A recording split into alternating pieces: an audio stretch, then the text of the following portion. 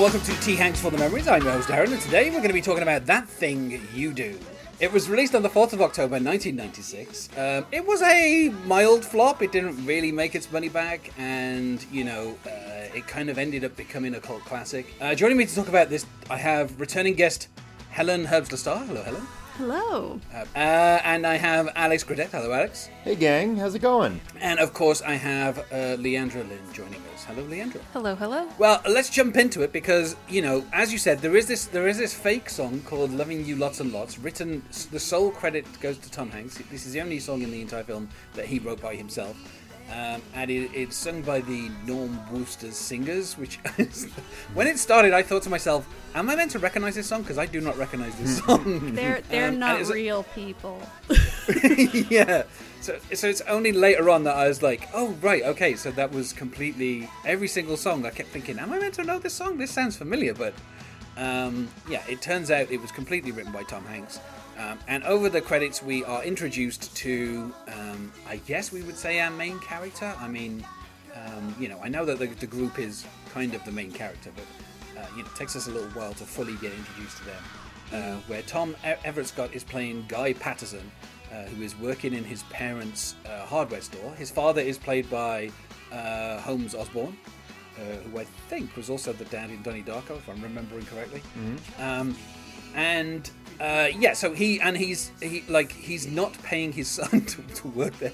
He says just working there because it's the family store. We see him kind of closing down the store, and then he goes downstairs. He puts on an album by Del Paxton called Time to Blow, and he starts doing some drumming on the drum kit that he has under a sheet. I mean, that seems a bit cumbersome to keep putting that sheet back on those drums, but I don't know any drummers myself personally who keep covering their drums up. But I guess his father does not approve of his drumming. Maybe they have rats. I don't know. Yeah, possibly. So we kind of, we see him doing some drumming and then doing some accounting. He gets a phone call because apparently he's accidentally left the sign on outside. And this is apparently creating an impression at 11 o'clock at night that they're still open. And his father's not happy about him wasting the electricity. And I think it's funny because, obviously I was thinking his dad is going to be disapproving for, the whole film. But his dad kind of goes with the flow a little bit later on when he ends up being a drummer and just kind of leaving. His dad doesn't say, you can't do it or anything. And then, by the end of the film, he ends up kind of becoming a cheerleader for him. So I thought that was a nice, thing. But then I don't think Tom Hanks would write a film where the dad is disapproving and tries to stop them. That's the thing, Tom Hanks is just, he wants to write a film about people being nice, and for the majority of this film, people are very pleasant to each other. That's something that's the word. Pleasant is absolutely the word, and it's something that's always popped out to me is that the movie keeps feeling like it's heading in the direction of these very, very familiar, very dramatic tropes for this kind of band gets together, band falls apart kind of movie, and then just blows right past them, which I feel like ordinarily, you could sit there and make an argument, well, for that's just lazy screenwriting because you're setting up, there's going to be this head-to-head and it never comes to that, and it's just not that kind of movie. And I think so much of the movie is such a charm offensive that it doesn't really matter, I wasn't, if anything, I was more relieved that we weren't going to have to sit through the 100th father tells his son, you're never going to make it scene. He's just like, oh, I'm going to have to get somebody to replace you now. And then he promotes the other employee, and she's like, does that mean you're going to pay me? And he's like, I didn't say that, so, Yeah. I think it's meant to be a lighthearted, loving send-up of that sort of man, that sort of father. Because in many ways, it's like a love letter to the 60s, so it paints a lot of stuff as silly, but in a loving way. Or, stern, but still in a sweet, pleasant way. Yeah. I think I really enjoy that all of these stakes in the film are tied almost exclusively to the music. They do a lot of character development, but all of the things that happen that end up having a resolution that is somewhat intense, it's all music related, which I love. Yeah. And when Gus finally gets off work and is able to go to the local, I'm guessing, malt shop, I think we should say, in there we have this band, and they haven't got a name yet because they're just all discussing different titles to call, what should they call their band? and they're really kind of struggling to come up with a catchy name. They keep coming up with wordplay, kind of the kind of the chordettes is put forward at one point, where the chord is as in musical chords. There's a whole lot of that going on. The herdsman, like you heard with your ears. Yeah. Keep coming back to the herdsman. That the constant. I mean, the thing is as well, having known musicians myself, and having been a musician myself in the past, this is really what musicians are like once they're in a group. They just can't if they're not officially like in a band, they will be constantly coming up with names that they would think a band would sound good for. And I like that we kind of immediately get the kind of the friendship between Steve Zahn and Tom Everett Scott, where Steve Zahn keeps calling him Skitch, like he's got like a nickname for him, and he's kind of making fun of him, and he's also kind of making fun of the process of naming the band. Like his character doesn't really. It's what I love about Steve Zahn in this film, and obviously Steve Zahn is a national treasure. In particular in Out of Sight. I mean, I love him in this film, but Out of Sight is always my like that's the first time I really noticed him, and I was like, who the hell is this guy? And then I was like, oh right, he's the gay guy from Reality Bites. That's who he is. Now I recognize him. That's global treasure Steve Zahn. Yeah. And I like that his character kind of almost like does not care about anything apart from the girls. Like that's literally the only thing on his mind is like, they want to play the talent contest so that they can get the girls. Like he only wants to be in a band and play music so he can get the girls. Like his focus is not really on the band. Like, he can kind of sing and he plays guitar and he gets to do some solos, but he's not like, he's not in the same mold as Jimmy or Gus, who were both like very committed musicians. Yeah, I love that. First of all, I love that. And I noticed this when I just watched it the other night. Like, clearly, I could picture Steve Zahn's copy of the script where next to each line he's written just, like, choices. Like, because he swings for the fence with every single line, no exceptions. And ordinarily, that would be disruptive or distracting, but he's such a charmer that it absolutely works. And I was admiring that he walks the line very well, that Lenny is this horny goof, but who never crosses over into creep. He's just harmless enough that even when he says some stuff like, it's like, wow, that's certainly by today's standards, but probably even by the standards of the time, it's like he's such a goofball that kind of who cares. And of course, the lead of the band, the lead singer, is played by Jonathan Schaech, and his James is very kind of as was a lot of singers at the time, very brooding, very kind of into the music, and they have a song that he has written, which he is insisting is a ballad. Which is obviously the title of the film, which is That Thing You Do. Obviously written about his girlfriend, played by, of course, the radiant Liv Tyler, Faye Dolan. And within that we have the tension that both Jimmy and Guy are serious musicians, and they both have very specific ideas about what the music is. And then up against that you have Ethan Embry playing a character who is literally just called the bass player. TV player. So that's what I like is like Ethan, and as well Ethan Embry is great in this. He was kind of very, I don't know, he played like a very kind of like spaced out character in Empire Records, so it's nice to have his character be a little bit more kind of focused in this. Although obviously we'll find out later on that he's not long to be in the band. But he's so boyish and sweet, though. I love he's so sincere. Guys, Chad fell down. Yeah.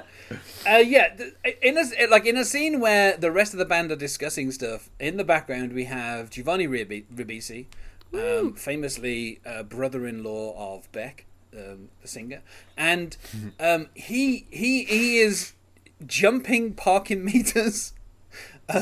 And along with the bass player, like the pair of them are kind of, and I like it's really weird because when I was watching this, I was like, what are they doing? Why are they jumping these parking meters? And then obviously, they're with varying degrees of success, they're doing this, and then Giovanni Ribisi falls out of shot, and it's like, oh, okay, right, now I get it. He's got to get injured so that Gus can join the band. Yes, their drummer just broke his arm. Yeah. Before the big talent show at the college with all the co-eds, Yes, which apparently will be there by the fistful, as described. Fistful of co-eds. I don't think I've seen that movie. That's just the collective noun for co-eds. Just fistfuls. So this is effectively kind of like the first domino falling. I don't know if anyone's ever seen that meme where it's like a little tiny domino and then a whole load of big dominoes. And obviously we're at the smallest domino, which is Chad breaks his arm. And that will just keep leading to a sequence of things where we'll eventually lead to the Wonders being on television. And I mean, later on, Liv Tyler states that literally to Tom Everett Scott's face. She literally is like, if you hadn't joined the band, this wouldn't have happened. And, so they can make sure that Gus is okay with playing, the one track that they're going to play, because they're in a talent contest and, everyone's only got like one shot. They go to the garage and, he kind of rehearses it. And he, picks it up pretty quick. And they say to him, it took Chad 3 weeks to kind of get a grip of that, which maybe suggests that Chad is not the best drummer to be in the band.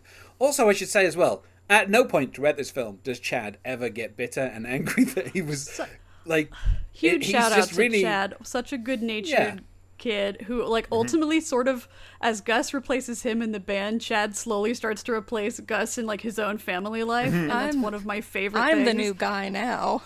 Yeah.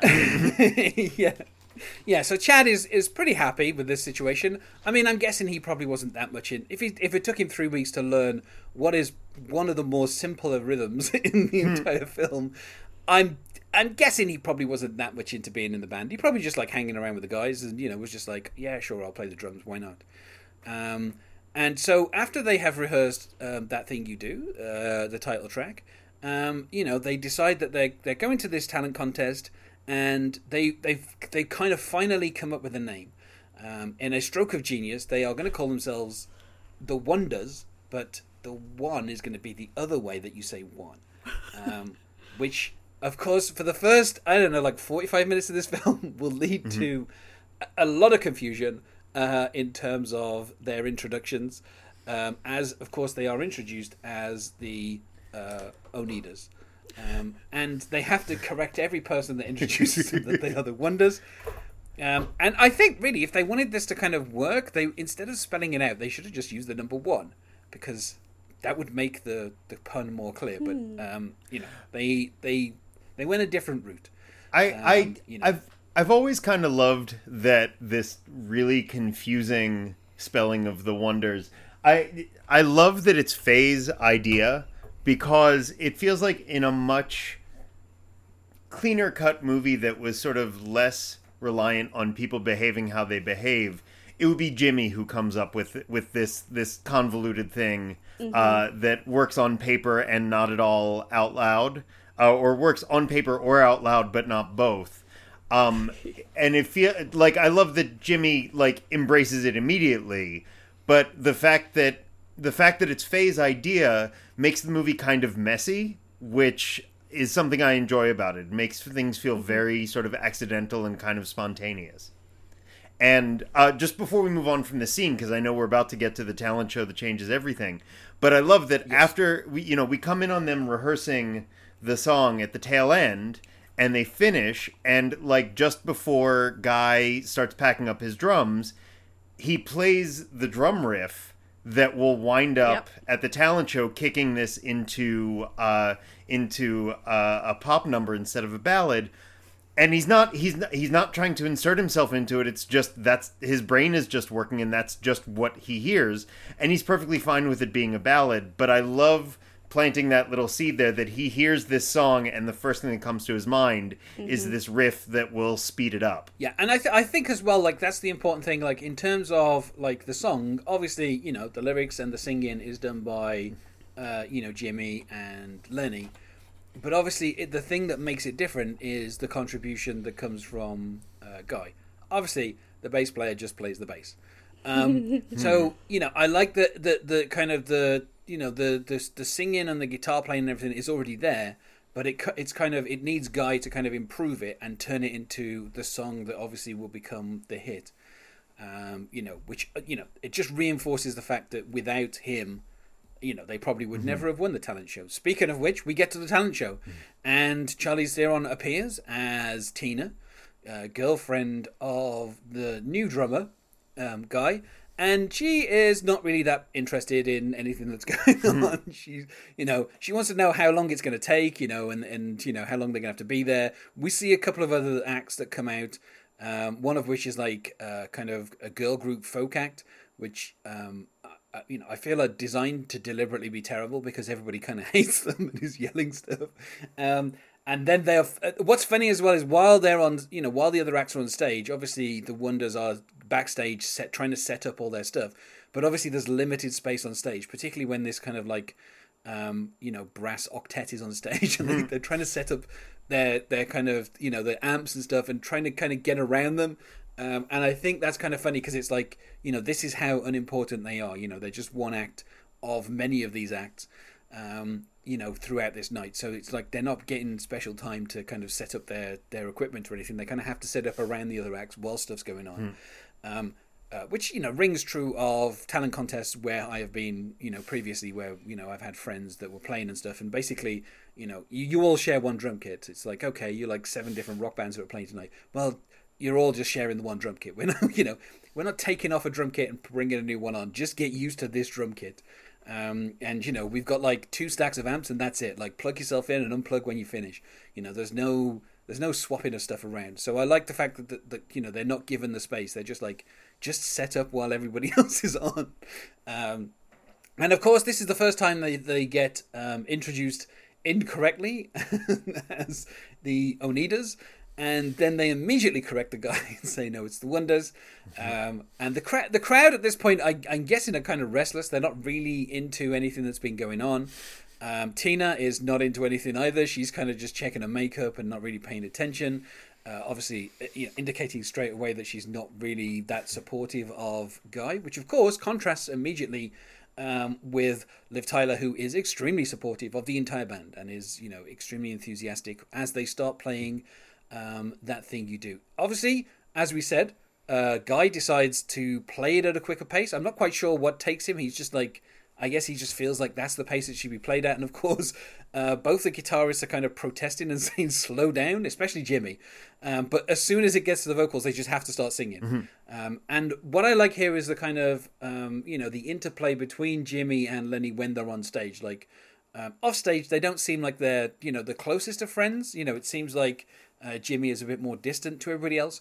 But on stage, they have that kind of, the interaction between each other where as they're doing, as Lenny is doing the backing vocals, he's obviously kind of looking at Jimmy for the cues and stuff. And they're kind of, when they get to the guitar solo, he's obviously walking over to Guy and kind of, having a discussion with him and, like kind of just having a bit of a stage presence. Which, I think is one of the reasons, obviously, why they end up succeeding is because, they kind of instantly gel on stage. And, Tom Hanks really shoots it in a way so that we can see that happening, with each, as the song goes on, we kind of feel that they are, they're not just like a bunch of guys that ask their friend to play drums.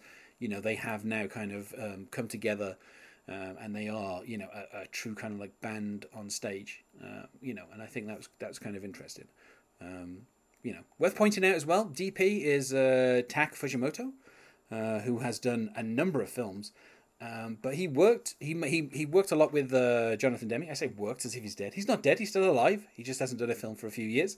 But he worked with Jonathan Demme on Philadelphia, and I'm thinking that is where Tom got the recommendation of, if you're going to direct a film, and obviously Jonathan Demme appears later in the film making a cameo as well. I think he was like, maybe use Tak. Tak's he's a good guy.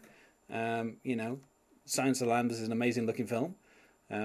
So, maybe bring him in. And this film is, I wouldn't say there's anything spectacular about the way that it's shot, but it's done in a way that is, extremely straightforward, and just kind of feels like, the direction and the kind of cinematography feel very Tom Hanks. It's like, there's no fussing or anything. It's just literally, and I think that's kind of, it's particularly noticeable during this kind of first full performance of a song that you will have to love or hate because you are going to hear it a half dozen more times in this film. But I think this first performance is probably one of the like kind of the really, like, it has to sell that the audience is really into it. And obviously all the girls start getting up and dancing, and by the end, they clearly win. And I think it's kind of believable that has happened, within the course of the kind of like 2.5 minutes as they perform this song. This is a really important moment because it is the first time you hear this song all the way through, and it is like they had to have a really magical song to make any of this story believable for this movie. And I think Adam Schlesinger wrote it. And I think, like, yes, I love that's a hero, absolute hero. And yeah, it like absolutely nailed that sort of like 1960s pop hit radio number that is like catchy enough to buy, that everyone would buy this song, but like not so catchy that it will drive you too crazy by the time the movie's over. And they do some like smart peppering in of other songs throughout, so you hear other stuff at times. I think it's really impressive though how many times they are able to play That Thing You Do almost in its entirety in this movie, and it's a testament to how good the song itself is and how well they perform it. Yeah, I wanna echo that. And actually, I have kind of a group project that I would love your guys' help with. But it's like I've been watching this movie for 25 years, and the song appears in it 11 times. And as soon as we're off this call, I could put the song on right away and be perfectly happy. And there are whole ass Beatles songs that you can't say that about. Like I don't know what alchemy or wizardry Adam Schlesinger brought to bear on this, but I mean, it is the perfect pop song. Like it's simple, it's evocative, it's period perfect. And again, you hear it 11 times in the course of the movie without getting tired of it. And I don't know how you do that. I also really like that every time they do it, it's ever so slightly different. Like the first time they sing it, Jimmy's a little bit behind the beat because he's like, this is far too fast. This is a ballad. I don't know what I'm doing. And the phrasing is slightly different every single time. And I think that helps with making it seem fresh. And in some very subtle ways, too. Like, I always like the fact that the soundtrack has two versions of the song on it. It has the Uncle Bob version, which we'll get to the context for in just a minute, which is basically your stock version of That Thing You Do that you hear the most in the movie. I wish it had the talent show version, which is just like a couple of BPM faster and is like almost as close as you get to like the punk version of That Thing You Do in this movie. And then you have the Hollywood Showcase version from the end, which in addition to having crowd sound effects on it, is just a little bit of a fuller mix. It's a little bit more polished, and it's also a little more lifeless, which is a very subtle art and has a lot to do with the storytelling of the movie too, to feel that way. But it is interesting watching the song get more polished, but also to lose its vitality as it goes. Again, without you getting tired of it, but just that there's something a little fatigued about it by the end. The group project, and Darren, I'm sorry to derail the synopsis, but this feels like the time to bring it up. If it's not peppering in too many spoilers. I read that the song appears 11 times in the movie. I can only count 10 off the top of my head.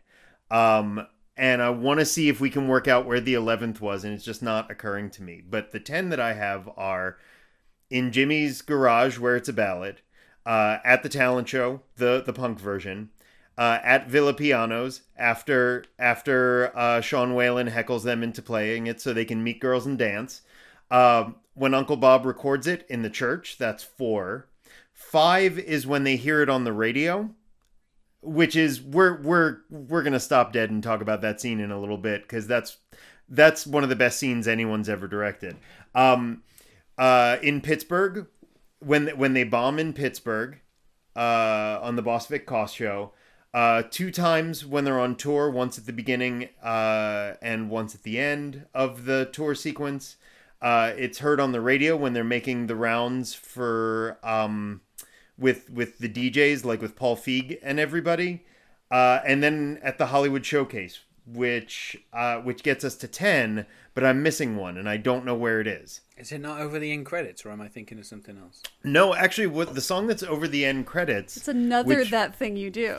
Because, and this is anecdotal, but I'm pretty sure it's on the money, to get the title song for this, Tom Hanks basically held a contest among professional songwriters, with the only parameters were it had to sound period appropriate for 1964, and be called or incorporate the phrase, "That Thing You Do." And the winner was Adam Schlesinger's Very Perfect Pop Song. And then the runner-up was the end credits song, I Need You, parentheses, That Thing You Do, which was written by Scott Rogness, Rick Elias, and Linda Elias, who wrote a bunch of the rest of the songs in it. So I feel like they came in second in that competition, and then probably... had a better, either more availability to write additional songs or a better rate quote to write additional songs. But so it's not over the end credits, because I really do love the fact that, like, after the Hollywood Showcase, you never hear this song again in the movie. Like, they are legit done. But if we can figure out that 11th, I'll be a happy man. Maybe someone's confusing the song that plays over the end credits that has the same title. It's possible.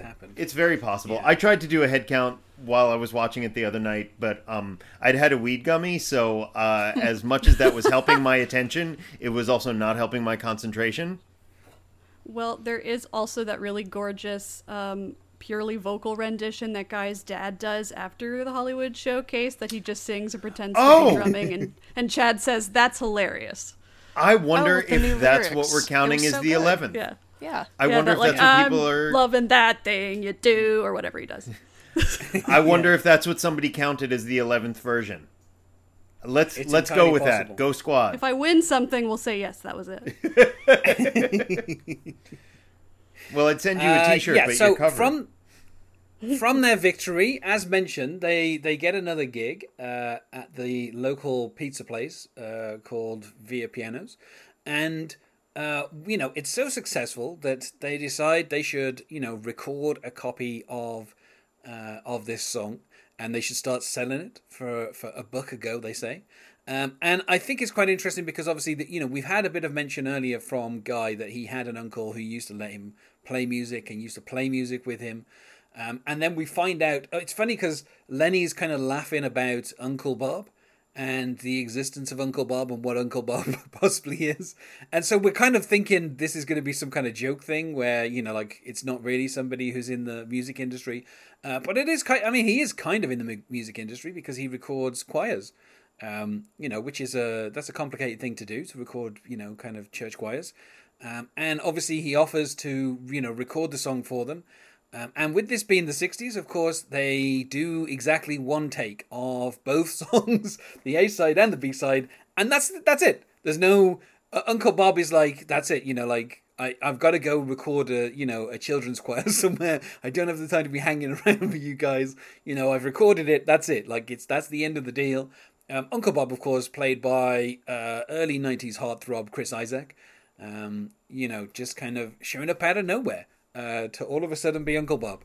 And never appearing again. Yeah. And then I was like, okay, there's Chris Isaak. Well, that's what he was doing. He's another Jonathan Demme guy. Mm-hmm. So I feel like that's where that connection came in. That probably is, yeah. Because there are a few people in this who have worked with Jonathan Demme, along with Jonathan Demme, who obviously has worked with himself his entire life. R.I.P. Jonathan Demme. And so, from the success of that, and they go to record, and then of course, a guy has been kind of hanging around who is not one of the screaming teenage girls, and it turns out he is a manager, but only a manager in the sense that he can get them on local radio, and he makes them a deal where he says, I'll get you on local radio, in the next few weeks, or I'll tear up the contract and we won't ever work again. Well, he can also get them shows in Pittsburgh and Steubenville, so that's huge. Yeah, in Steubenville. Well, I mean, ugh. Yeah, he's a really nice camper, as Lenny reminds us. I don't think that was ever a nice camper. Yeah. Chris Ellis is playing their first manager. He obviously worked with Tom Hanks in Apollo 13, playing Deke Slayton. And I'm guessing that is probably where Tom was like, I am, doing my film, later this year. Do you want to come and be in it for like 3 scenes? And I'm sure, as with most people who appear in this film, all Tom Hanks had to say was, can you come along and be in the film for like 1 scene? And they're like, yeah, sure, Tom. You're obviously the most beloved person on the planet, so I'm not going to say no to you. Who would say no to Tom Hanks, quite frankly? And given the amount of cameos in this film, it looks like nobody said no to Tom Hanks. You mentioned Liv Tyler and everyone comes running. Like, well, yes. I'm thinking Charlize Theron probably also got some people to say yes as well. So, and of course we then get to the kind of, well, first of all, we have to, in classic rom-com fashion, dispose of the one girlfriend, and we do that by having Tina going to the dentist, and the dentist is extremely hunky, and that apparently is the end of her relationship with Guy. She saw a hunky dentist, and that's it. She's out of the film. No resolution scene. It's mentioned one more time later on, and it's just as a thing that happened. Guy is never Guy is never heartbroken about this. I mean, he's been like, for 1964, he's like too clean cut and white to be like a pothead, but like another year or two, he 1,000% would be. Like, his vibe is so mellow to begin with. He's one of those white jazz guys, is why. Exactly. Like, Yuri's Last Beatnik, they say. Yeah. Like, he literally says those cats don't know squat about service from their appliance store. Like, he drives me bonkers. Oh, yeah. But I do love that it's this kind of... It's not like the central thesis of the movie of like, I like Ike America versus like hippie America. That's because that's not what 1964 was about. But I do like, and it says a lot about Tina, that not only is the dentist that she leaves Guy for hunky, but he is very like Norman Rockwell. Like he is that I like Ike kind of hunk. There is nothing corn-fed. Yeah. And nothing controversial or beatniky about him at all. Just an extraordinarily handsome guy, and uncomplicated too. So I feel like it says much more about Tina than it does about Guy. But like, this is, they were not a good match to begin with. No. And I think it's funny because obviously we, when we get to the end, obviously we'll discuss the, the various little title cards that come up that kind of give us people's lives.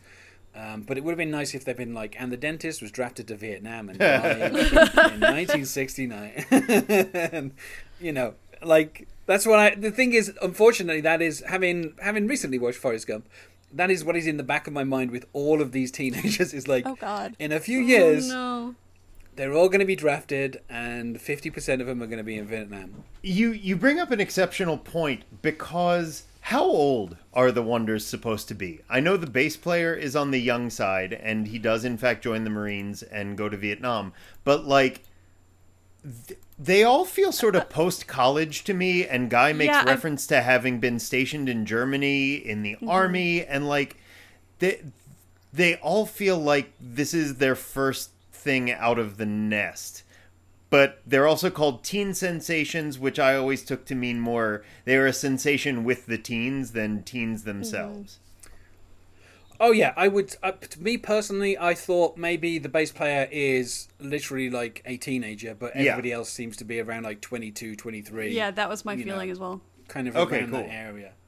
They're not trying to. It doesn't seem like they're trying to play them as teenagers, because quite frankly, Tom Everett Scott and Jonathan Schaech do not look like teenagers, and they could not be teenagers. And to the point you brought up a moment ago, I think it's a smart choice to have them be that age, because otherwise this whole movie would have just a total pall over it, where it's like, oh shit, if they're not successful, they're going to war. And that would ding some of the pleasantness that we were talking about before. I mean, unfortunately, because boomers are obsessed with the 60s, it means they make most of their stuff about the 60s, but they unfortunately forget what happened after that, which was the 70s.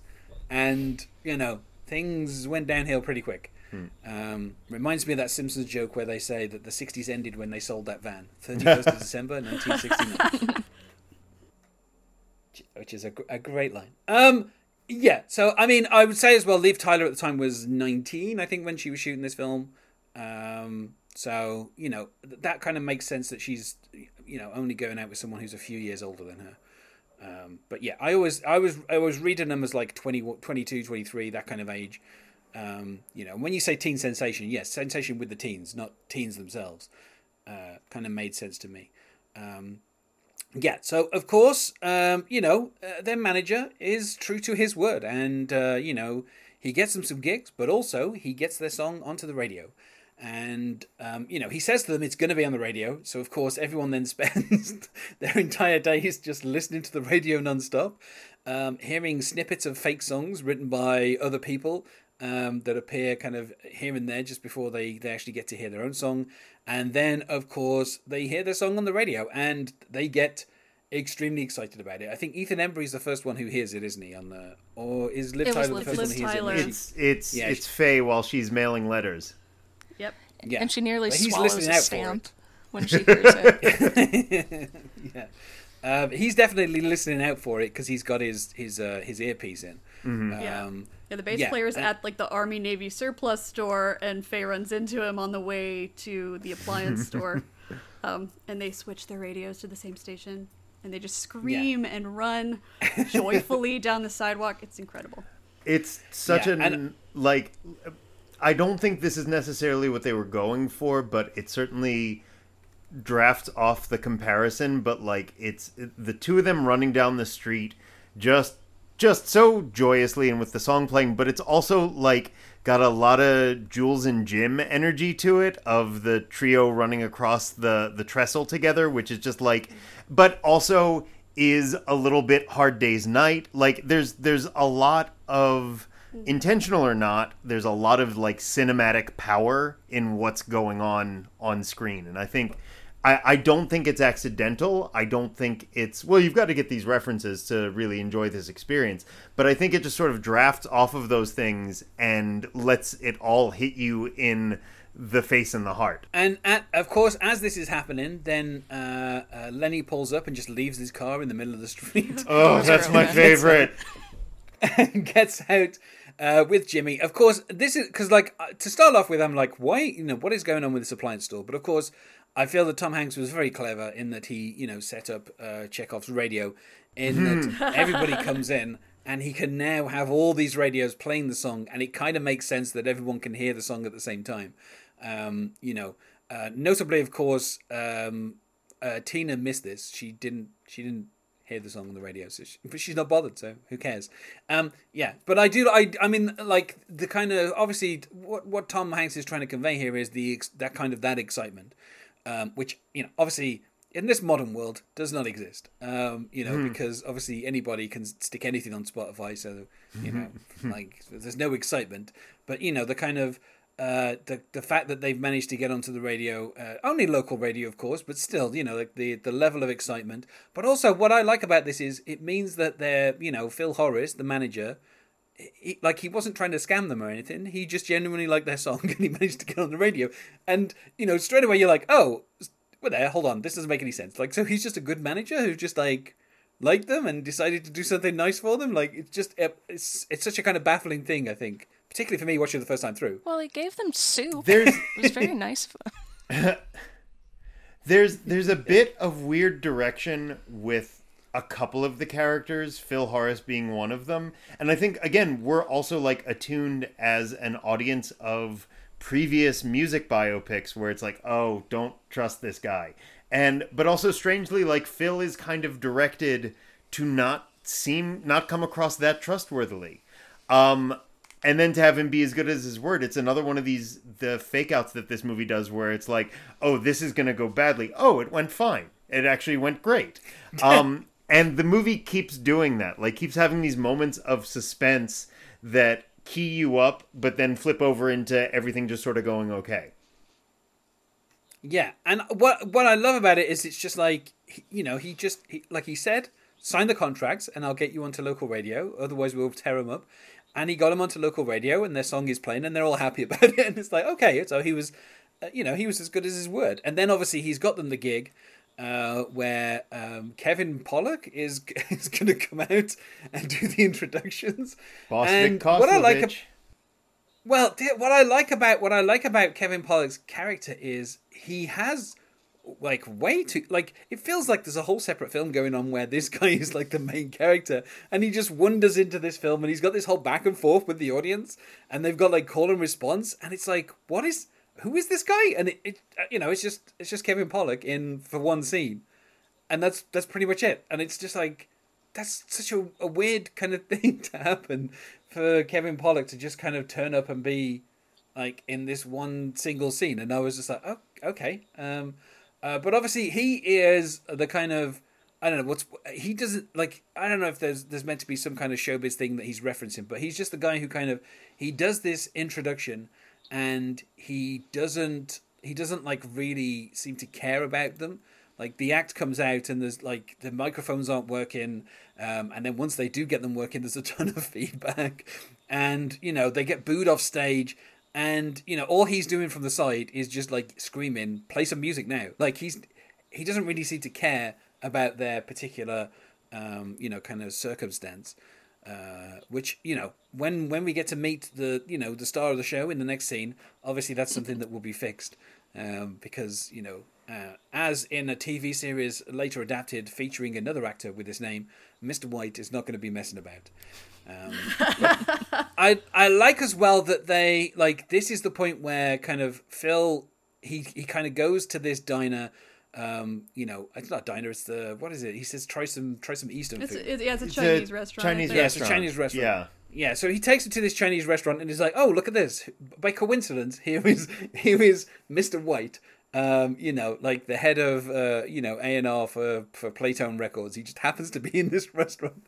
And I think it's obvious that this is kind of a setup. Like, Phil obviously knew this guy, and obviously he's played the record for Mr. White. Mr. White obviously likes the band. But also he has just seen them disastrously get booed off stage. But at the same time, that hasn't soured him. He's like, you'll do another performance later on, and you'll be better, and it's fine. Like, I will manage you.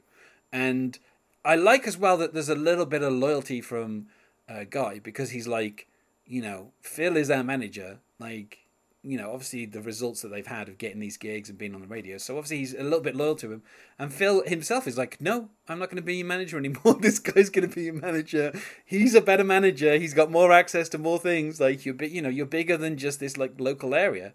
So I like that. I like that Guy was kind of like loyal to Phil, even though, he's only known him for like a week. He's not willing to kind of throw him under the bus and just, go to the next big guy. He's like, no, Phil's the manager.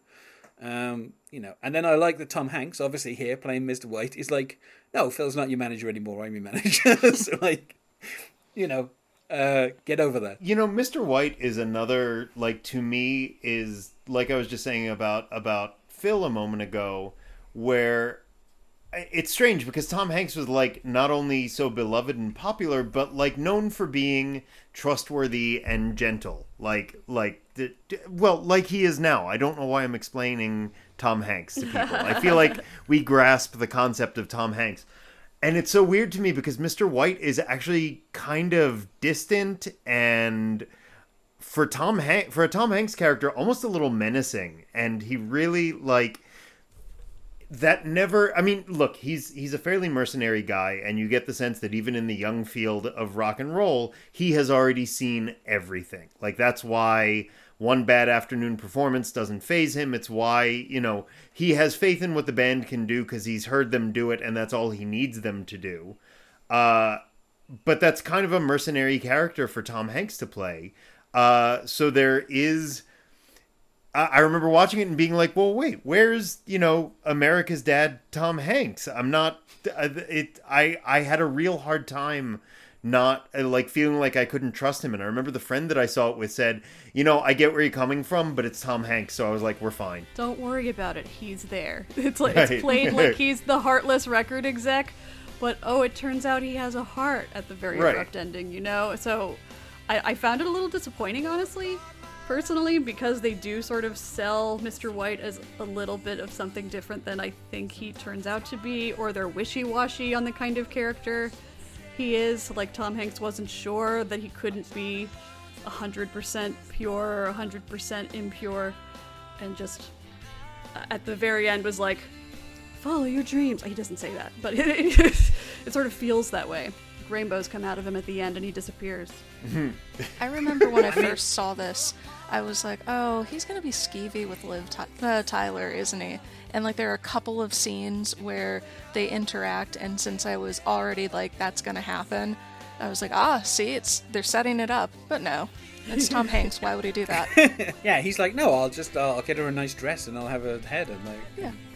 You know, I know that's another one of those like suspense fake outs where it's like when they're not to jump way ahead, but like they're backstage, they've just met who their new bassist is going to be, and Guy sidebars with Mr. White, and he's like, hey, wait a minute, where's Faye? And Mr. White's like, oh, I've taken care of it. And it's like, I'm like, oh, is she like locked in her hotel room? Is this like what's about? It's like, no, she's out on Rodeo Drive. She's out on Rodeo Drive, having like a merry old Land of Oz style like makeover, having a Pretty Woman montage.